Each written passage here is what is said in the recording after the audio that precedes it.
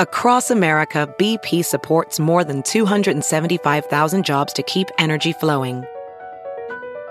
Jobs like building grid-scale solar energy in Ohio and producing gas with fewer operational emissions in Texas. It's and, not or. See what doing both means for energy nationwide at bp.com/investing in America.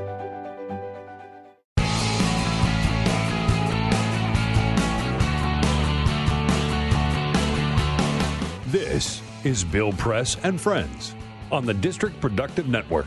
One consequence of Donald Trump's attack on John Lewis is that the latest count that we've seen here is 38 Democrats, congressional Democrats, who now say they will not be there on Friday. Donald Trump at noon may be sworn in, but they are not going to be in the crowd. They'll not even show up, may not even be in Washington. And, of course, they are led by John Lewis himself. So another question for you. Are they doing the right thing? Send us your comments on Twitter, @BP Show. I got to tell you, my answer, absolutely doing the right thing. Should they show up? Hell no, they should not show up. And it's interesting now that what some of them, and I would be one of these, I wouldn't show up if I remember Congress. Well, it started out with people who just say, look, I disagree with what Donald Trump has said. I disagree with what he wants to do. I don't think he's fit to be president. So it's not something I want to celebrate. Well, that changed once he attacked John Lewis, and John Lewis said he was not going to the inauguration.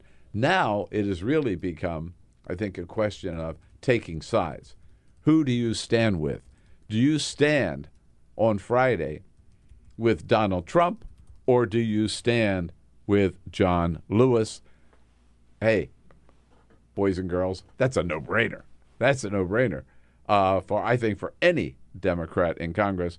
And some of the brave ones have stood up. Good friends of ours, John Yarmouth from Kentucky, is saying it wasn't an easy decision, but he's making the right one. It's a tough decision to actually say you're boycotting the inauguration. I have great respect for the peaceful transition of power and certainly for the office of the presidency. Yeah, but he is not going to be there. Our good friend Mark Takano from Southern California out in the Riverside area, Mark Takano says, not me. People have not forgotten that he attacked a Mexican-American judge, that he attacked a Gold Star family, and now a civil rights icon. I cannot pretend that this is a normal transition of power. I think that's an important point there that Mark made. Let's remember all those ugly attacks during the campaign. Yeah. Right? And you might say, okay, then he was a candidate. You know, mean things sometimes get said during the campaign that you don't mean. And you move on once you're elected or not, or after the election, right? Not Donald Trump. No, same style. And then finally, Barbara Lee, a congresswoman from Oakland, California, again saying, don't count her in that crowd. Nothing has changed since the campaign. You know, I don't think that's something that I need to do in terms of celebrating. So, yeah, nothing to celebrate there, right? So that's the honor roll. We ought to put up, Peter, forget, I don't know. What's the count now, 38? It's over 40 at this point. All right. A couple of new names. We read some of them yesterday. A couple of names. Don Beyer, our friend Don Beyer from Virginia. Brendan Boyle from Pennsylvania. Anthony Brown from Maryland. Judy Chu and Zoe Lofgren from California. Keith Ellison is officially not going. Our friend Raul Ruiz, who was in here 2 weeks ago, he is now not going. Adam Smith isn't going, and of course we heard from John Yarmouth, who said he's not going, plus several others. We'll tweet out a link so you can see all of the people who aren't going. Make sure that your elected official is not going to the inauguration. And as we said yesterday, that's your senator. We haven't heard yet from any senators who are not going. No. Right? Nope, not that I've seen. But members of the House standing in solidarity with John Lewis.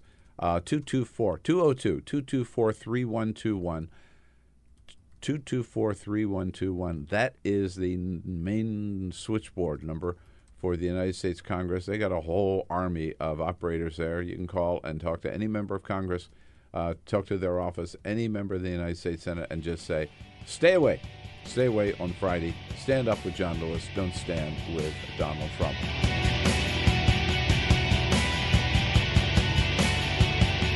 Yep, CNN putting out a statement yesterday saying to President-elect Donald Trump, we stand with Jim Acosta. He's our man. Tom LoBianco is our man, political reporter for CNN, here in studio with us. Hey, Tom, how are you? Morning. All right. Happy New Year. Yeah, Happy New Year. So, will Jim still have the job as CNN's main man at the White House? Well, sure, of course. Why wouldn't he? Does Donald Trump tell us who our correspondent is? Well, I would hope. Yeah, I would hope not. yeah, of course he does. I would hope not. Donald Trump and his spokesperson, Kellyanne Conway, said that, let's just start with some facts, that CNN and BuzzFeed both did the same thing, that they both published this unverified, unsubstantiated intelligence report. That's true or not? Absolutely untrue. You know, what they're pointing to, what's funny about this, you know, I remember some of the email traffic when this was happening. I was not a part of the story, but, you know, they tell us, you know, how to handle this because it's incredibly sensitive. You know, I'm not going to say whether BuzzFeed was right or wrong to publish the entire thing, but I do know that we did not publish the entire thing, and we did not link to any stories that published the entire thing. Okay? So anyone who says that is wrong, and Kellyanne is wrong, and yeah, I think Spicer said something like that. He's wrong, too. On this one, they're wrong. In fact, the CNN story didn't even give a hint as to what these unsubstantiated rumors about Donald Trump's personal life were. Right. I mean, you couldn't tell from reading the CNN story what it was about at all. I mean, here's the thing, and I understand, the president-elect is very angry about this, and, you know, understandably so. There's allegations that he was compromised by a foreign entity, by a foreign nation. This is stunning.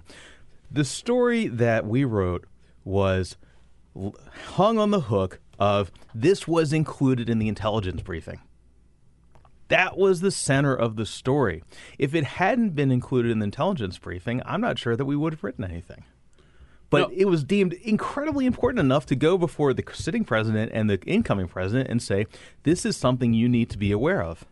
The CIA, yes, the NSA, they all decided this was they had enough confidence in the veracity, if you will, of the report, or that they thought it was important enough that they had to brief the President of the United States, the President-elect, and the 8 intelligence leaders of Congress about it. Exactly, yes. That in itself is news. Right, absolutely. And that's what we wrote. You know, without going into – and at some point, look, this is where the BuzzFeed question comes in, right? At some point you have to say, well, what the hell are they talking about? You know, the public wants to know, okay, well, why are you talking about you can't just say they had a meeting where they talked about a thing that was maybe important and maybe included some things, but we really can't tell you. Like, that's not good enough for the public. You know, they have to know something. So that's where the line is. My wife and I were talking about this last night. Okay, you know, where do you draw the line on these things? On what, you know, whether to talk about an allegation and how you talk about an allegation, how you report it. You know, it's like that old joke that politicians always throw at us, where they say, you know, you're going to try and slip the allegation in the question. So, you know, Senator, is it true that you screwed that little child last year? Right? You know. That's a joke that they throw at us, you know, back and forth. And obviously nobody really does that, but that's the worry. That's what you don't want to do. And I think, you know, what was going on here is that, you know, we stuck to the conservative side on this. Okay, that was a very conscious decision. It was run up and down the chain. A lot of veteran journalists, not least of which were the incredible reporters who worked on this, made a decision to stay conservative, small c conservative with that story. Now, I'm not going to get into about what BuzzFeed did here, but is not at all the same. And frankly, I think it's irresponsible for the White House to say that it is the same, and for the White House to put out bad information. Have you been able to pay any attention to the current race for DNC chair? How's it going, and how's that going to turn out? A little bit. You know, I'll point everyone to my colleague, Eric Bradner, who's done some great writing on this. CNN.com. At CNN.com. He's got a nice story out this morning. He was out in Phoenix this weekend. You know, it looks like it's splintered, but Eric Bradner, who we worked together out in Indiana. We used to cover Mike Pence out in Indiana in the State House before coming here. He makes a really interesting point that a lot of people he was talking to out there were saying, okay, it's a fight for the Democratic Party. Do we need the Democratic Party? Do we need the Democratic Party as a vehicle to achieve our means? That's the question they were talking about. Maybe you don't. These were members of the DNC who were raising this question? Some members of the DNC, liberal activists, progressives, you name it. People who, and this kind of goes back to, remember when everyone was shocked that Obama created OFA, a sort of a parallel campaign structure. Oh, yeah, sure. Right? And a lot of people were saying, well, hey, the DNC does that. Well, Obama and the DNC did that. So, maybe it's a natural progression. I mean, look, the underlying fight about the identity of the Democratic Party, not as a structure, but as like a 50% of the political populace, right, is a big question. There's no doubt about it. Does the party end up identifying with an Ellison, somebody like a Perez, who 2 years ago would have been viewed to the left of Warren, all right? Maybe, in the ballpark of Ellison, all right?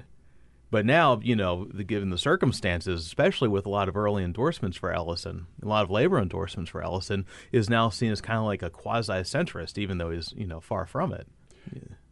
It seems that this race for DNC chair has become a replay of the Sanders-Clinton primary. Absolutely.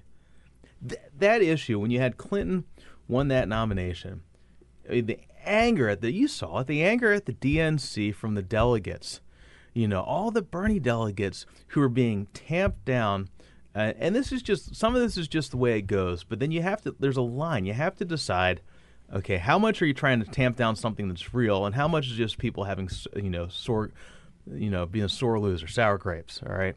But I think the populist anger was real on both sides of the aisle. One side addressed it, the other side didn't. And now we're seeing it play out. And we're seeing it play out with Keith Ellison, Bernie Sanders, supporter during the primary, representing a real populist kind of wing, if you will, of the Democratic Party. And Tom Perez, who, by the way, is himself a real great progressive and a great liberal. But in this case is wearing the hat of the establishment party. Really. Yeah, shocking. I mean, I'm sure he was encouraged to run by President Obama, who has gone out of his way to praise Tom Perez, not saying anything about Keith Ellison, while insisting he does not have a dog in this fight. Right, of course. And so that's how it's playing out. And I think it's going to really determine which direction the Democratic Party goes in, and whether there are any profound changes or just more of the same.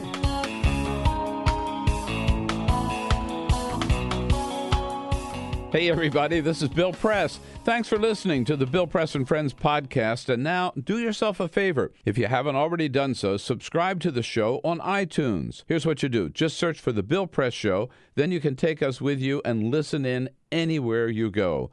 And you'll get new shows from us as soon as they're posted. And one more thing. If you really enjoy Bill Press and Friends, please help us grow by telling a friend, writing a review, and giving us a rating on iTunes. It's so great to have you on board. Many thanks.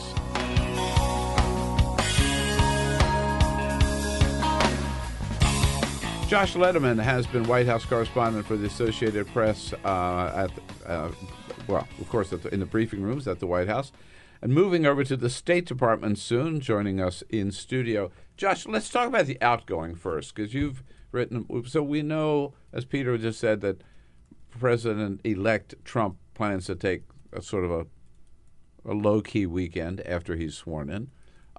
What's President Obama going to be doing? President Obama will be leaving right from the Capitol from the swearing in. He'll head to Andrews Air Force Base by helicopter. He's going to do a farewell event for staff that have worked for him and for the administration generally over the last 8 years at the Air Force Base, and then he'll board. It won't really be Air Force One when he's on it anymore. That moniker only applies when the president is on it, but he will board the presidential aircraft for one final flight to a destination that the White House has not yet disclosed, but he will take some time with his family outside of Washington before coming back, in a few weeks to where he's going to spend some time with his family in Colorado. Actually, don't mean to one-up you, but the White House did say admitted this morning, which I suspected, that he's going to Palm Springs. Yeah. Okay. No, okay. We knew that, but we weren't allowed to say. Oh, it. okay. Now we can. Now we can talk about it. Okay, good. Yeah, right. So it is, but it's the same plane, right? It just not called Air Force One. That's right. Yeah. How does he get back? To the commercial hitchhike? Really? Or he can rent a plane if he likes. That's so funny. I mean, that makes sense, right? But I mean, it's just so. Imagine getting on a flight with Barack Obama. Former presidents don't have an Air Force One, right, or an Air Force plane. Right? No, they have Secret Service protection for their lives. But they will not have. They don't have access to a plane that they can use at their disposal. Yeah. So, what is in store for the post-Obama presidency for him? How's he going to be spending his time? What's he going to do? We know. Well, quite a bit. He is going to be, of course, building his library and presidential center in Chicago. He's going to have to raise close to $500 million for that. The fundraising hasn't really kicked up yet, so that'll be happening. He also wants to write a book, and we know that his chief speechwriter, Cody Keenan, is going to be continuing with him to help him with that book. He plans to keep working on the My Brother's Keeper initiative, which he just recently renamed, but focuses on communities of color and young men in particular. We know he plans to try to stay involved also in politics. He has this redistricting effort with Eric Holder, his former attorney general, to try to help Democrats position themselves better ahead of the 2020 redrawing of the congressional map. Who knows? We may see him on TV, digital media. We know that he's spoken to power agent Ari Emanuel, the brother of Rahm Emanuel, about post-presidential arrangements and has a lot in store. So in terms of speaking engagements, you mean? These other ways to try to, stay involved. I understand Goldman Sachs pays a lot of money for speeches. You can make a hefty sum for some of those speeches. As other former presidents have. Right. Right, yeah. But he will be based here in Washington for a couple of years or long term? For a couple of years. The Obamas have said that they plan to stay in Washington until their youngest daughter finishes high school and is able to, go off to college without having to change high schools midstream. So they've said that they plan to move to New York after that. New York, not Chicago. Yeah, the president has talked over the years about really wanting to reclaim his sense of anonymity, and he thinks that New York would offer a good chance where, if he puts on a baseball cap and a sweatshirt, he can kind of walk down the street in relative obscurity. I think, for those of us that realize that he's the most recognizable face on the planet, that's not exactly going to stop. So that may be a little bit of a pipe dream, but certainly, the bustle of New York might provide a little bit more cover. Right. Under President Obama, Josh, you have had the privilege and the honor, and you've done a great job of sitting there right in the middle seat in the front row of the briefing room. You get the first question from the press secretary and often from the president at briefings or news conferences. Now the Trump administration, Sean Spicer, the incoming press secretary, has said, and Reince Priebus, the incoming chief of staff, has said they're considering moving the briefings and news conferences out of the White House into the old executive office building. How important is it for the White House press corps to be in the White House? It's incredibly important for the press corps to be in the White House. I think that one of the things that's happened over the last few days is that the press corps and the Trump people were almost talking at cross purposes, because what the press is really concerned about maintaining is the permanent presence of the press corps with our offices, regular access every day to the White House, both to our workspace there and also to staffers there. And what the Trump people seem to be talking about, Spicer and Priebus over the weekend, was holding press conferences in places other than the briefing room. News conferences. Conferences where the president would take questions or possibly briefings. But, moving that to somewhere like the executive office building next door where they could accommodate more people. The president already does news conferences in the East Room, at the Pentagon, when he's abroad. They don't all have to be in the briefing room. But what... In fact, I would add, when the president, as opposed to the briefings, you're right, we have to distinguish between briefings and presidential news conferences, right? Right. When they hold a presidential news conference in the briefing room, it's a disaster. People faint. People faint, and Bill Press has to usher them out and perform Carry them How about out. this guy? Right. all kinds of emergency medical care for total strangers. But we do know it's just crazy to have those in the briefing room. And usually, most of the time, they have them either in the East Room or in the South Court Auditorium across the street. But certainly what we're concerned about is some type of slippery slope where they're trying to edge the press corps out of having permanent eyes and ears inside the building, unfettered, and that would be something that would be hugely problematic. And the declaration that there's no difference between the old Executive Office building and the White House is just not true. Correct? Not at all. They're two different buildings. They're two different buildings, and in terms of being able to have quick access to information, a sense of who's coming and going, who's meeting with the president. Not that we see everything, but we see enough that we can provide some level of information to the American people about what's happening, in the West Wing, and that's something that's incredibly important for journalists to be able to do their duties. Yeah. In fact, it just occurred to me that we're not even, those of us who have access to the White House, have a hard pass. We're not even allowed to go back and forth between those two buildings without an escort. You can't even be currently you can't even be in the old Executive Office building without an escort. That would be something that clearly would have to change. So if you, for example, had your office over there, and you wanted to see somebody in the White House, you couldn't just walk across the street and say, knock on their door or call them up or whatever. Right. You'd have to have an escort take you over there. Totally changes the access and the opportunity. So what about this argument also on the part of the Trump administration that we're forced into doing this because Donald Trump is so popular and there's such a demand from people all over the world to come to his presidential news conferences. Is that any different than it was when Obama took over? Well, it's a little difficult to tell because we don't necessarily know how many people apply for credentials to go to an Obama news conference. And I'm sure that in the early days of the Obama administration, there was immense interest, Sure. Yeah. And certainly I don't think any journalists have any problem if they want to have a news conference that 300 people are at. That doesn't pose any, restriction on us, But if that's used as a rationale to, remove our access to, to the West Wing or to the president and his staff, that would be, hugely troublesome. Right, because it seems to me, as a member of the White House Correspondents Association, you could accommodate that large of a crowd in the East. I mean, usually President Obama's news conferences, at least until maybe the last couple, have been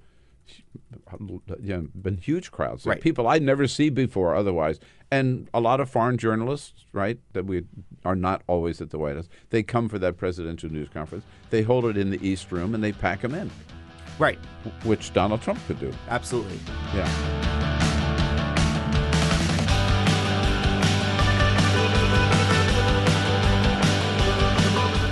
Jason Dick is the leadership and enterprise editor at Roll Call, CQ Roll Call here in Washington, D.C., joins us in studio. Happy New Year, Jason. Good to see you. It's great to be here, Bill. So Donald Trump is actually tweeting this morning about... Wait, Donald Trump is tweeting? Oh, yes. Shocking. Shocking. That is the news of the day. I'm shocked that gambling is going on here. Shocked, I tell you. And talking about what we can expect at this inauguration, Peter. He says, quote, people are pouring into Washington in record numbers. Like the rain. Exactly. Bikers for Trump are on their way. Record numbers is the key phrase. It will be a great Thursday, Friday, and Saturday. He also says the same people who did the phony election polls and were so wrong are now doing approval rating polls. They are rigged just like before. Now, really quickly, we're tweeting at BP Show. We had Diane Williams tweeted us. She says, I'm a biker, and I'll be there this weekend. Good for her. But she'll be here for the Women's March, not for the inauguration of Donald Trump. She said, bikers for Trump do not represent all of us. Go, Diane. All right. So, Jason, a couple of two different aspects of that. First of all, what is your word about the crowds expected at the inauguration? Everything that we seem to be hearing is somewhere in that 700, 800,000 range, which would be roughly 1 million off from the first Obama inauguration and a little bit less than the second Obama inauguration. Right. So hardly the biggest crowd ever seen for the inauguration? Probably Not that that's the biggest, right, most important factor, right. But it seems like if it is in that 800,000 to 900,000 range, that's about what most inaugurations have gotten, at least in like kind of the modern era, since Reagan. It's somewhere. Obama being the exception. Obama being the exception, correct. Right. So there is something. I don't want to say maybe clinically, psychologically about Donald Trump. Everything about him has to be the biggest ever, the biggest whatever, right? That's part of the brand, right? I mean, this is he is not just a real estate guy. I mean, he's a brand guy, and he sells the name Trump. He sells the name, the branding of it, and it's something that is dedicated to sort of this rich guy persona, and everything is great, and everything is gilded with gold. And even in failure, everything is the greatest ever.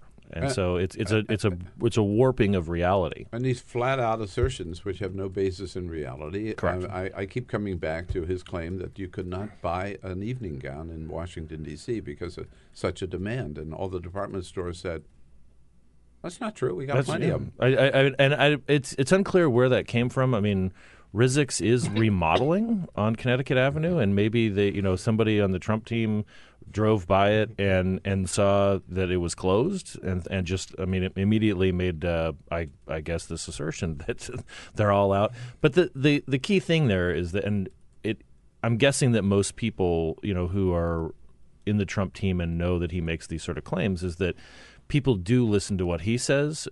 They don't they don't read fact checkers as much as they just read that the president-elect of the United States said that there are no gowns left. So the second part of his statement here is that the polls again are wrong. Right, they're rigged. They're rigged. Right, they're wrong.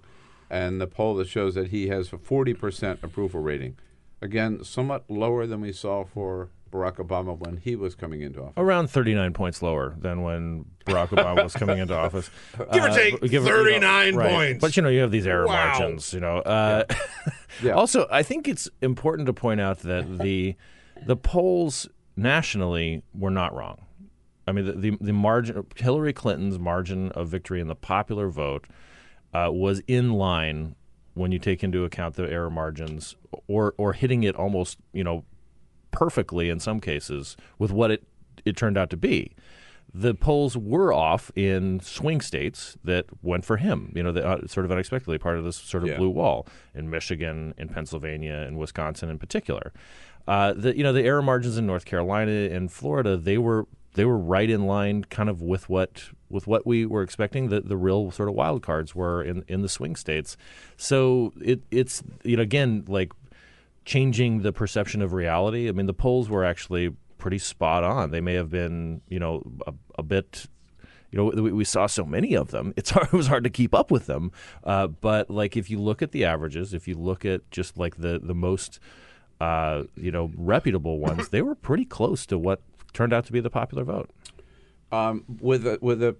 Is this sort of like the high point for any president when they're coming into office? In other words, if it's 40% now, it doesn't go in any direction but down? It typically doesn't. However, I mean, we saw the exception with Bush. I mean, George W. Bush came into office with slightly lower than what Obama then has. It was 9/11, right? But then we had September 11th. So and it's a similar dynamic. He lost the popular vote. He didn't lose it by 3 million votes. He lost it around 500,000 votes, and it came down to a very close recount in Florida, which is still in dispute among a lot of people. So Bush had a lot going against him, and he wasn't as low as Trump is being measured right now. It is very difficult. It's particularly difficult when you set sky-high expectations for things.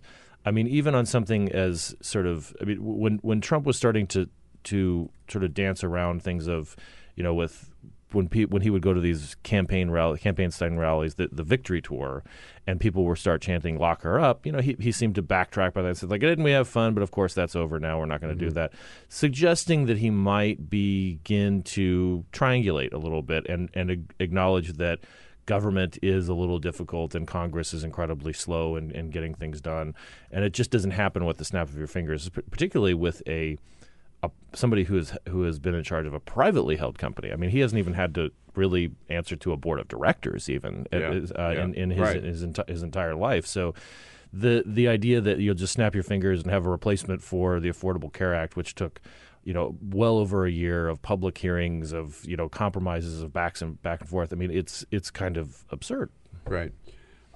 So, in terms of back to crowds at the inauguration, there will be quite a few empty seats from members of Congress. Right. Here is Mark Takano, Democrat from Southern California, explaining his decision not to attend. People have not forgotten that he attacked a Mexican-American judge, that he attacked a Gold Star family, and now a civil rights icon. I cannot pretend that this is a normal transition of power. There are, by our count, a little over 40 now Democrats. I think it's at 48. Was the Is it really? last count. Oh, whoa! I wouldn't be surprised if it grows a little bit. Also, after today. Yeah, I think so too. This is the TIF. What's this all about? I don't remember this happening. Republicans refusing to go to Obama's inauguration. If there were, it was in the single digits. I'm guessing. I mean, I don't recall that either. I don't even recall pursuing that storyline in I don't either. Not even of Steve King. Right, and I think it seems like the John Lewis.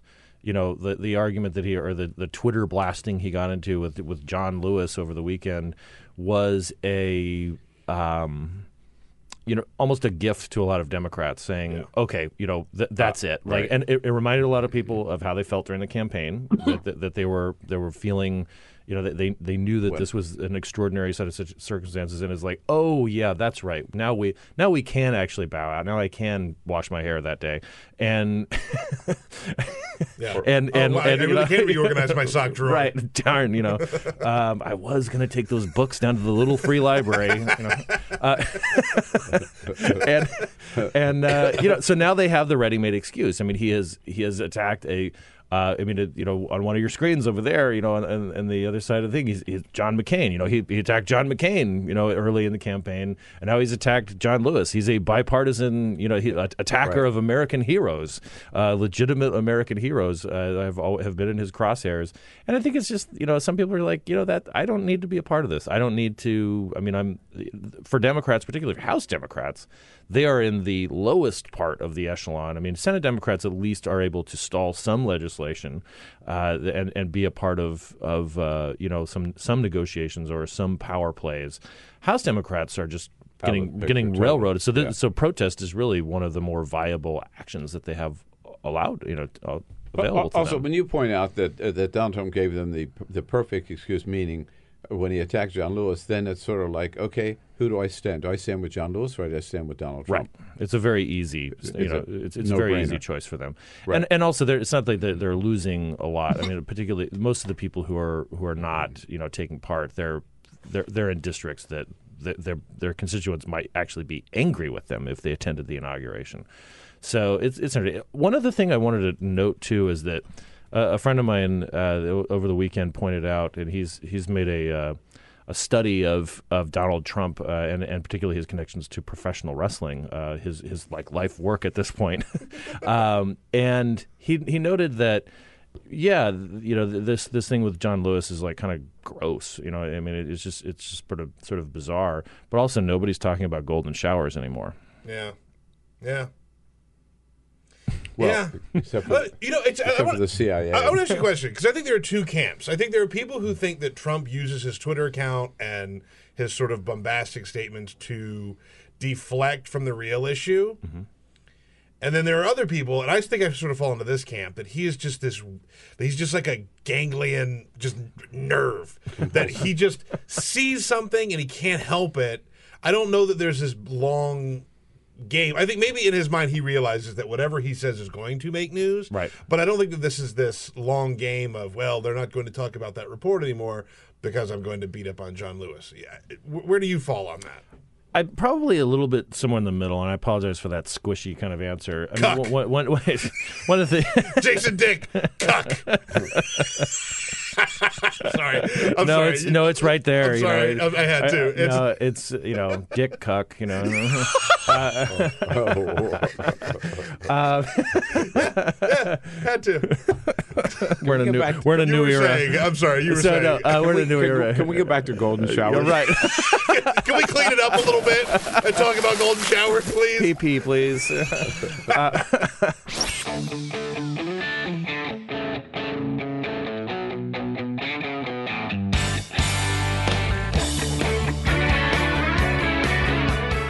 The Parting Shot with Bill Press.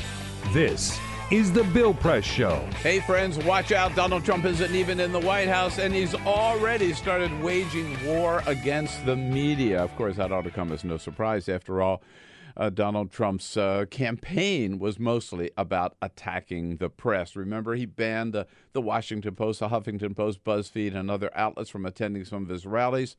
Every day, at every event, he pointed to the media and attacked them and turned the crowd against them. He even singled out some reporters by name, saying that they were unfair because they wrote critical stories about them.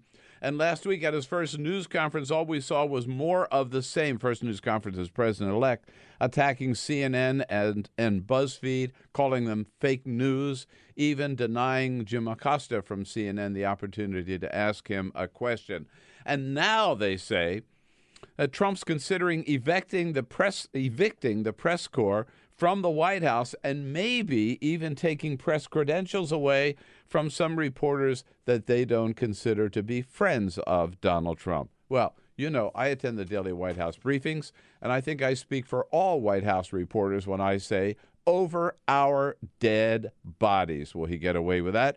We will not accept being thrown out of the White House. It's important that we be there to do our job. And we will not accept that certain reporters get banned from the White House because they write critical stories. Whether Donald Trump likes it or not, we're going to continue to do our job, which is to ask tough questions and to tell the American people the truth. And if Donald Trump doesn't like it, then he should not have run for president in the first place. And the more he attacks the media, the more it pisses me off. This is the Bill Press Show.